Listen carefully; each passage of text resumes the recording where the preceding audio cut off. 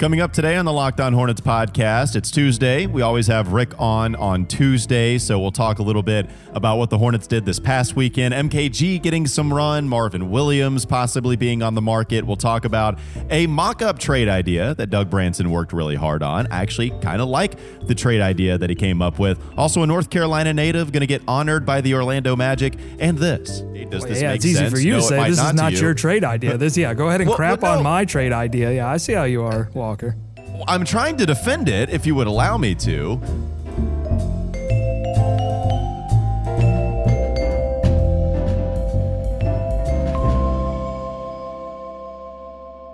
You are Locked On Hornets, part of the Locked On Podcast Network. Your team every day. In a minute, cuz we live.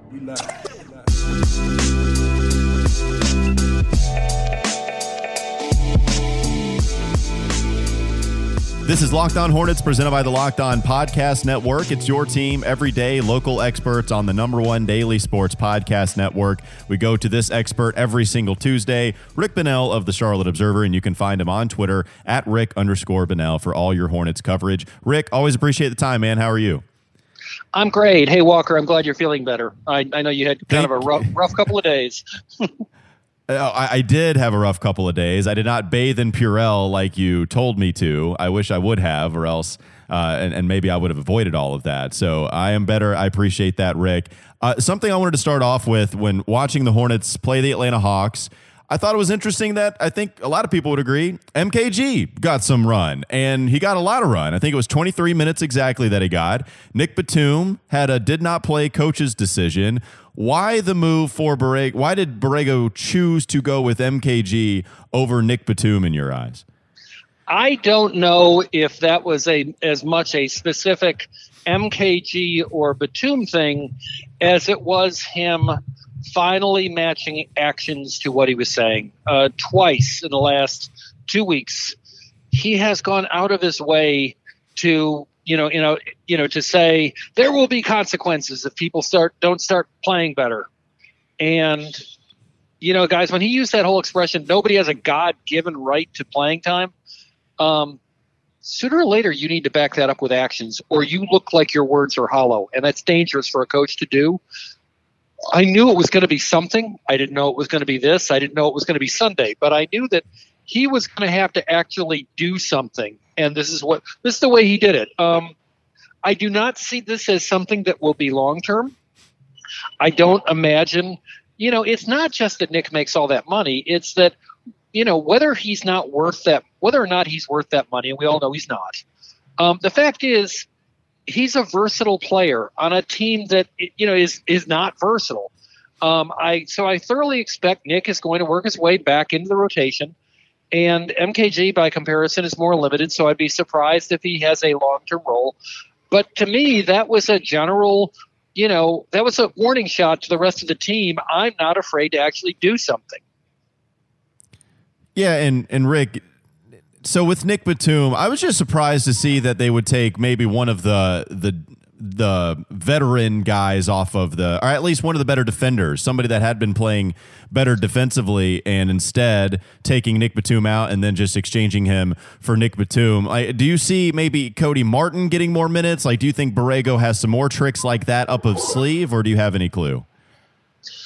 When he originally had that, no God-given right to minutes statement, I immediately concluded, well, that's fine, but how many options do you actually have on this roster to make statement changes? What I'm saying is the people who can play, the people who are NBA people, they're all already playing. And I know that JB, and this is very much a Greg Popovich thing, he's not afraid to do, radical things. Throw somebody into the lineup that hasn't been in the lineup for a month. That was something Pop does all the time in San Antonio. But the difference is, it's not like there are people. There's not some DeJounte Murray, at the end of the bench somewhere who you can just play a crazy Ivan. There just aren't. Yeah, absolutely. And Rick, PJ Washington went to the foul line this past contest 13 times. And I know, Rick, that you've talked about how that's a lot more valuable than people give it credit for, the ability to get to the free throw line. And it seems like James Borrego really liked that ability of P.J. Washington showing out in that way as well. What did you make of P.J. Washington's performance, having over 20 points, but only on 6 field goal attempts because of all the free throw attempts that he had? I heard you and Doug on Monday's podcast talking about the way that JB sends messages. I asked him yesterday at practice about, how remarkable I thought it was that, a rookie got himself to the foul line 13 times. And yes, he praised Washington, but I thought it was interesting that he used that as an opportunity to mention that everybody else on his team also needs to start taking that attitude that, you're not going, as he said, you're not going to get calls by shying away from contact. And it was clear that he has been disappointed in some other players' willingness to do that. And to me, that speaks to what I think is a really core problem with his team, which is there are very few people on this team who you would define as physical. Yeah, Miles Bridges, that was a problem with him coming out of college, Rick. Have you seen any development in that whatsoever? It seems like he still has trouble getting to the line, and even with Dwayne Bacon is somewhat hard to figure out because he attacks, but it's not like he's getting to the foul line a whole bunch. Are those some of the players that come to mind that struggle with that? With Bacon, I don't think it's that he is reluctant to get to contact. Frankly, I think that for whatever reason, when he said on media day that he can get to the rim anytime he wants to, that's true. The problem is he doesn't finish when he gets there. You have to, Kemba, like most really accomplished players, came to a real understanding of what he could do to manipulate a defender into either letting him score or, doing something that gave a referee no choice but to call a foul. And there aren't a lot of people on this team with that sort of sophisticated scoring ability in real time. Rick, we talked a lot about the backcourt. I think the backcourt has been very interesting to watch, how it's adapted, how Devontae Graham, of course, has come out on fire at the start of the season. How well does this Graham and Rozier backcourt work currently, and do you think it is sustainable? First of all, I'm glad you used the word currently because I think that I heard there's another thing I heard you guys talking about on Monday. I don't know if this is a long-term solution for the reasons you stated, because if I'm Mitch Kupchak and I'm looking at the strengths and weaknesses of this team, I want to find a bigger guy as the long-term solution at shooting guard. In a perfect world, and nothing's perfect, you would find a guy with Dwayne Bacon's dimensions, but more Terry Rozier's skill set. Having said all that, I think people really need to respect how adaptive Terry Rozier has been. He could really have let his pride get in the way of letting Devontae be all this cool stuff that we see him being. Instead, he has embraced the idea of being a combo guard. He's not just effective off the ball. He's playing very well off the ball. He's putting up career numbers. That isn't just because he's playing more. He's being a good soldier, and they appreciate that. And you know something? In the same way that Marvin Williams is going to have a job in the NBA as long as he wants to, that sort of adaptive attitude is what keeps you around. We'll take a quick break and we'll come back with more about the Marvin Williams situation. Shams Charania tweeting out that several teams are monitoring the availability, the possible availability of Marvin Williams. So we'll ask Rick about that next segment. But first, I want to talk to you about Spotify. If you're a Spotify listener, use Spotify Wrapped to show us your top Locked On podcast for the year. Take a screenshot and tag us at Locked On Live and the show host, I should say, of that Twitter account on Twitter, and we will share and retweet. Up next, a little bit more about Marvin Williams and the rest of what's been going on with the Charlotte Hornets. This is Locked On Hornets. But give me some positives. That would annoy me as a head coach. I'd be like, look, you can't lose to the Bulls by 20 and come away and go, well, let's look for some silver linings. Silver lining, game over. Next game. It's time for more of the Locked On Hornets podcast.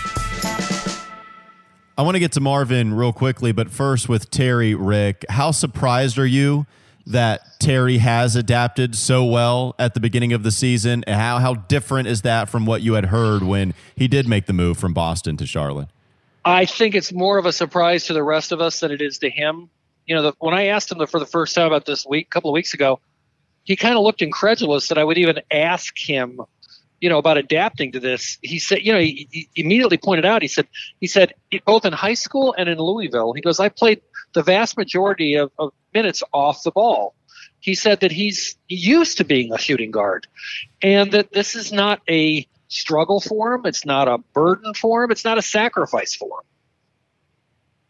We talked about Devontae Graham's struggle inside the arc, how the 2-point percentage has not been good. Rick, how concerning is that to you? Is that just something that's kind of happened this season and it'll probably fix itself, or do you think that's a real problem that needs to take care of itself? NBA advanced scouts are very good at their job and they catch up to you. And I thought it was interesting probably a week ago.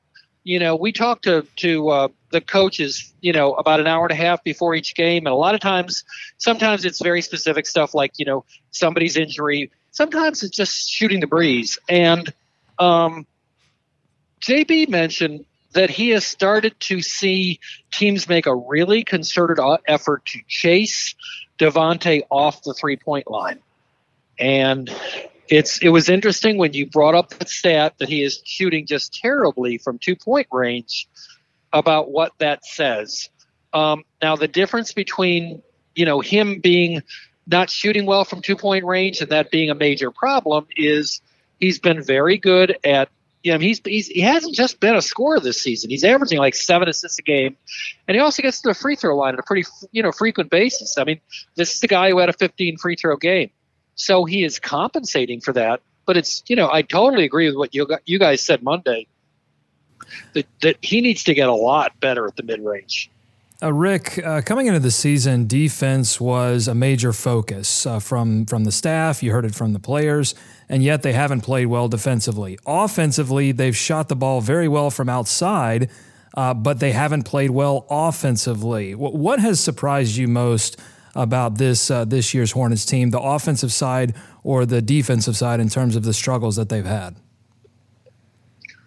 Boy, Doug, I'm trying to figure out how to answer that question. My impression when you say that is I don't think of them as a bad offensive team, and I think of them as a bad defensive team.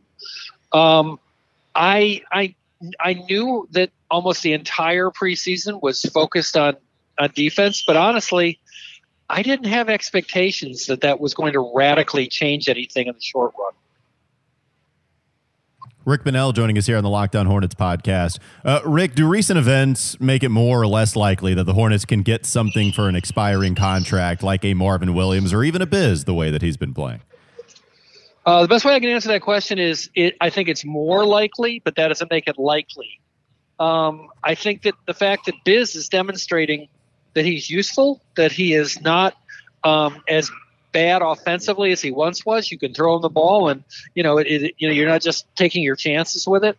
I think that Biz or Marvin are people who teams would logically be interested in. I don't see MKG that way.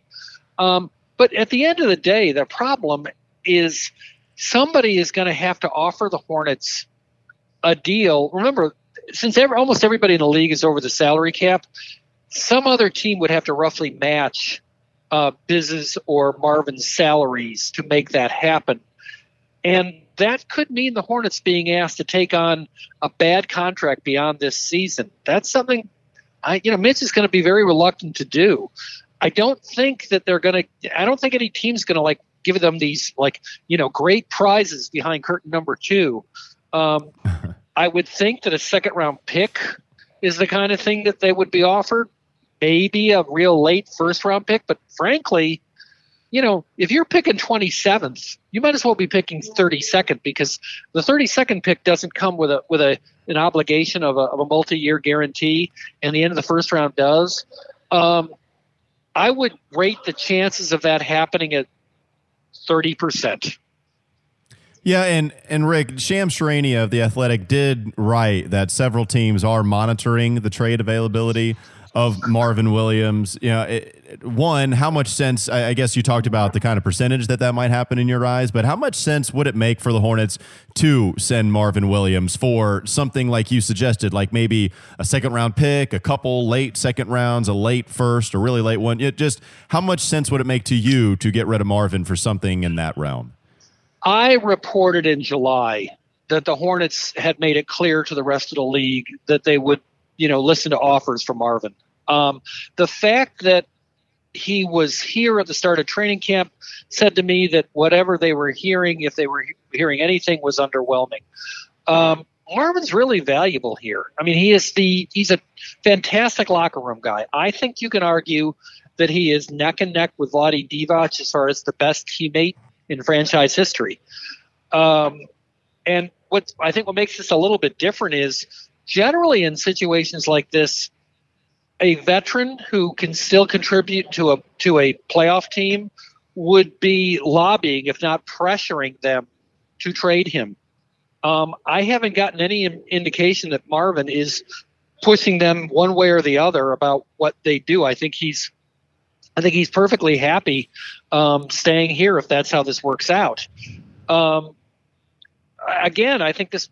Would you not agree with me? This goes back to, is the juice worth the squeeze as far as what the Hornets would have to take back to make that happen? No, and I always, selfishly, I don't want Marvin to go. Marvin's been great. You talked about him being one of the best teammates of all time. Like, there's a reason he's going to win the media award. There's a reason he's just so pleasant to be around. And also, I wonder, is it more valuable for the young guys like a PJ Washington, who plays a similar position, like a Miles Bridges, who plays a similar position, to learn from a Marvin Williams? There's not too many guys, I would imagine, that are better mentors to younger players than Marvin. And do you find that more valuable than a couple second-round picks, or do you want to try to package that for something? I don't know the answer to that, Rick, but it's certainly something I think worth considering. Not to mention, the other guy who had that effect in the locker room was Kemba. So if you lost both the people who were quickest to mentor, most capable of offering, sage advice, if you got, the problem with being in such developmental mode and having so many young guys is they need somebody to learn from. It doesn't just happen by osmosis. No, we've talked about that. I know Doug's talked about that a lot with the Phoenix Suns. That's been a take that he's mentioned quite a bit, and I agree. Rick Bonnell of the Charlotte Observer joining us here on the Locked On Hornets podcast. You can find him on Twitter for all Hornets coverage at Rick_Bonnell. Rick, we always appreciate the time. Thank you so much. Sure thing, guys. Have a great day. Coming up in the third segment, we'll talk a little bit more about Shams Charania's tweet about Marvin Williams and the teams looking for his availability. We've got a trade idea for you. Doug came up with one that I find pretty good, and also North Carolina native going to get honored that we'll end the show with. We'll talk about that next on the Locked On Hornets podcast on the Locked On Podcast Network. This is Locked On Hornets.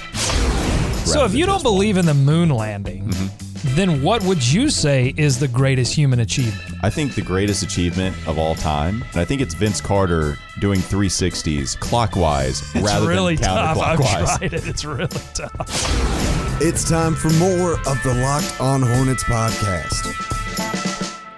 Thanks again to Rick Bonnell for joining us here on the Locked On Hornets podcast. Always interesting stuff. So we do thank him for joining us, as he does every single Tuesday. Doug, you asked a question about the offense and the defense, and I thought it was interesting because I agree with him, right? You wouldn't watch this Hornets team and think, man, that is a really bad offensive team, especially when you compare it to their defense. Maybe there are some people that would say, wow, they really are bad offensively, but then you look at the stats and you look at their defense. I believe they're 27th in defensive rating, if I'm not mistaken, which, again, understand that defensive rating and offensive rating, it doesn't mean that those are the end-all, be-all stats, that you can't put a ton of merit into those, but still, how we're measuring the defense, they are one of the worst in the league. And offensively, they're not as bad, but I think they're 22nd in offensive rating, Doug, as you talked before the break, or you spoke to before we came back.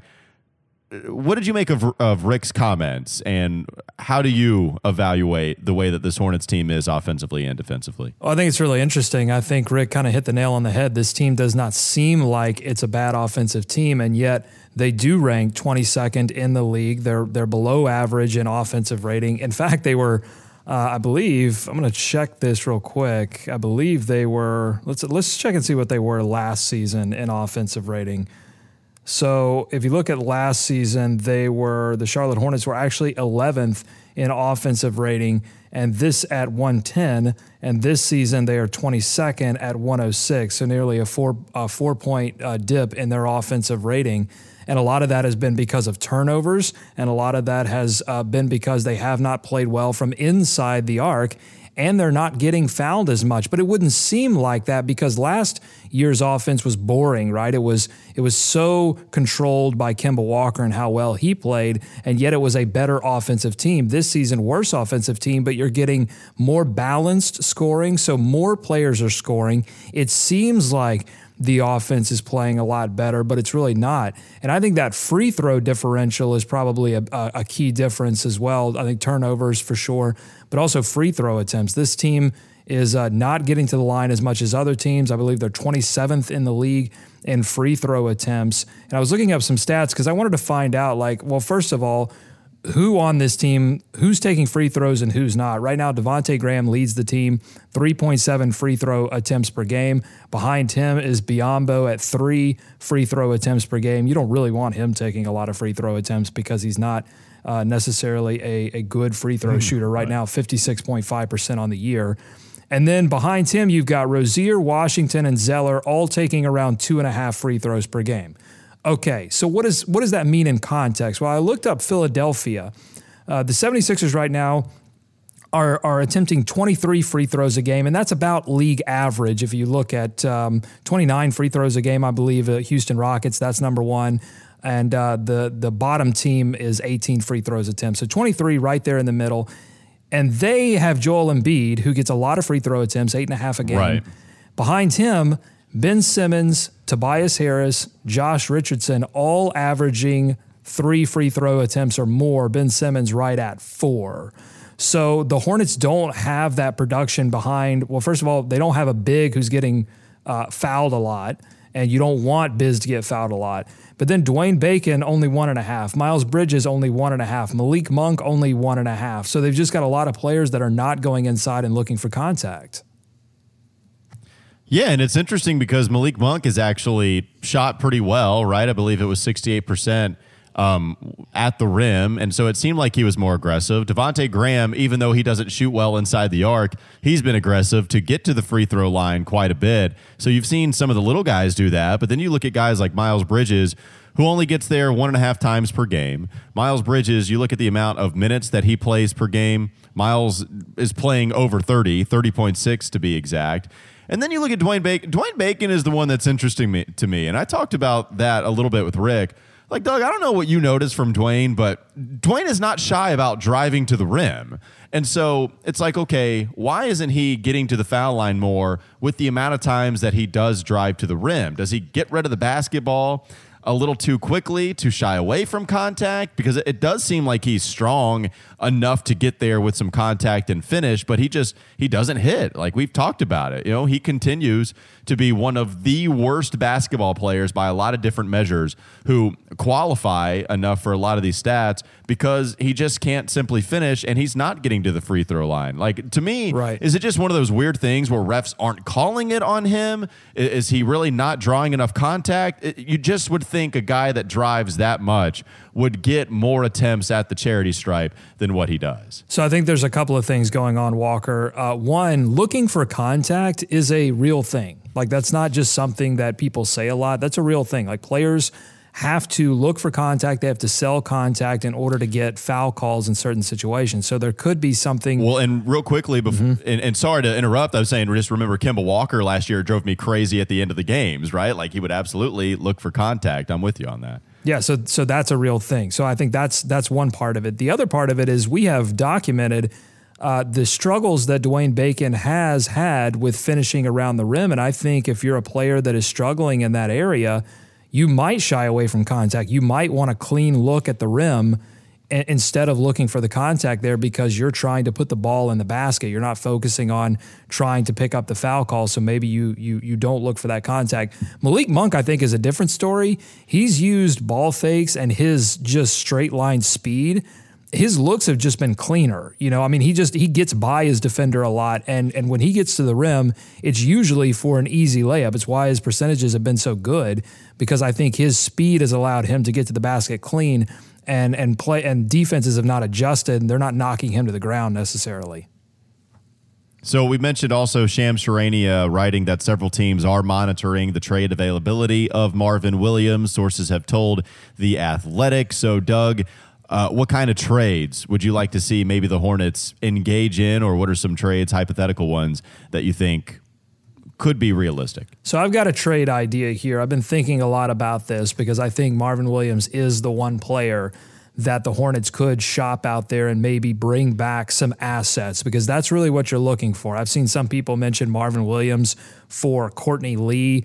Courtney Lee's on an expiring contract. That doesn't make any sense. Why would you trade someone who's on an expiring contract for another player that's on an expiring contract? That doesn't make any sense. It might help you. People love Courtney Lee, man. I guess. I mean, it might help you a little. That's what it is. Yeah, I mean, it might help you a little bit this year. He's a good rebounder. He's a good physical player, nice shooter, I guess. But it doesn't make any sense for the long term, and that's what this team is supposed to be focusing on, right? So what I think they should do, I've said this many times, they should pursue the Brooklyn model, which is go out and find opportunities to acquire bad money in order to bring back assets. And there's one player in particular that I've got my eye on. So here's my idea. Marvin Williams for Gorgie Jing, plus if the Minnesota Timberwolves are desperate, maybe get a late first rounder or possibly multiple second rounders. That's probably more realistic. I've said I don't think that Marvin's going to bring back a first rounder, but you never know. Teams might get desperate. The Timberwolves are struggling right now. Maybe they struggle into the break. I'm with you. Towards the trade deadline. You might catch them on an off season. They feel like they can compete. They need shooting. This is a team that's not shooting the basketball well from beyond the arc. So Cat is really their only threat, really only legitimate threat from outside. So you add someone like Marvin to that team, I think it helps them.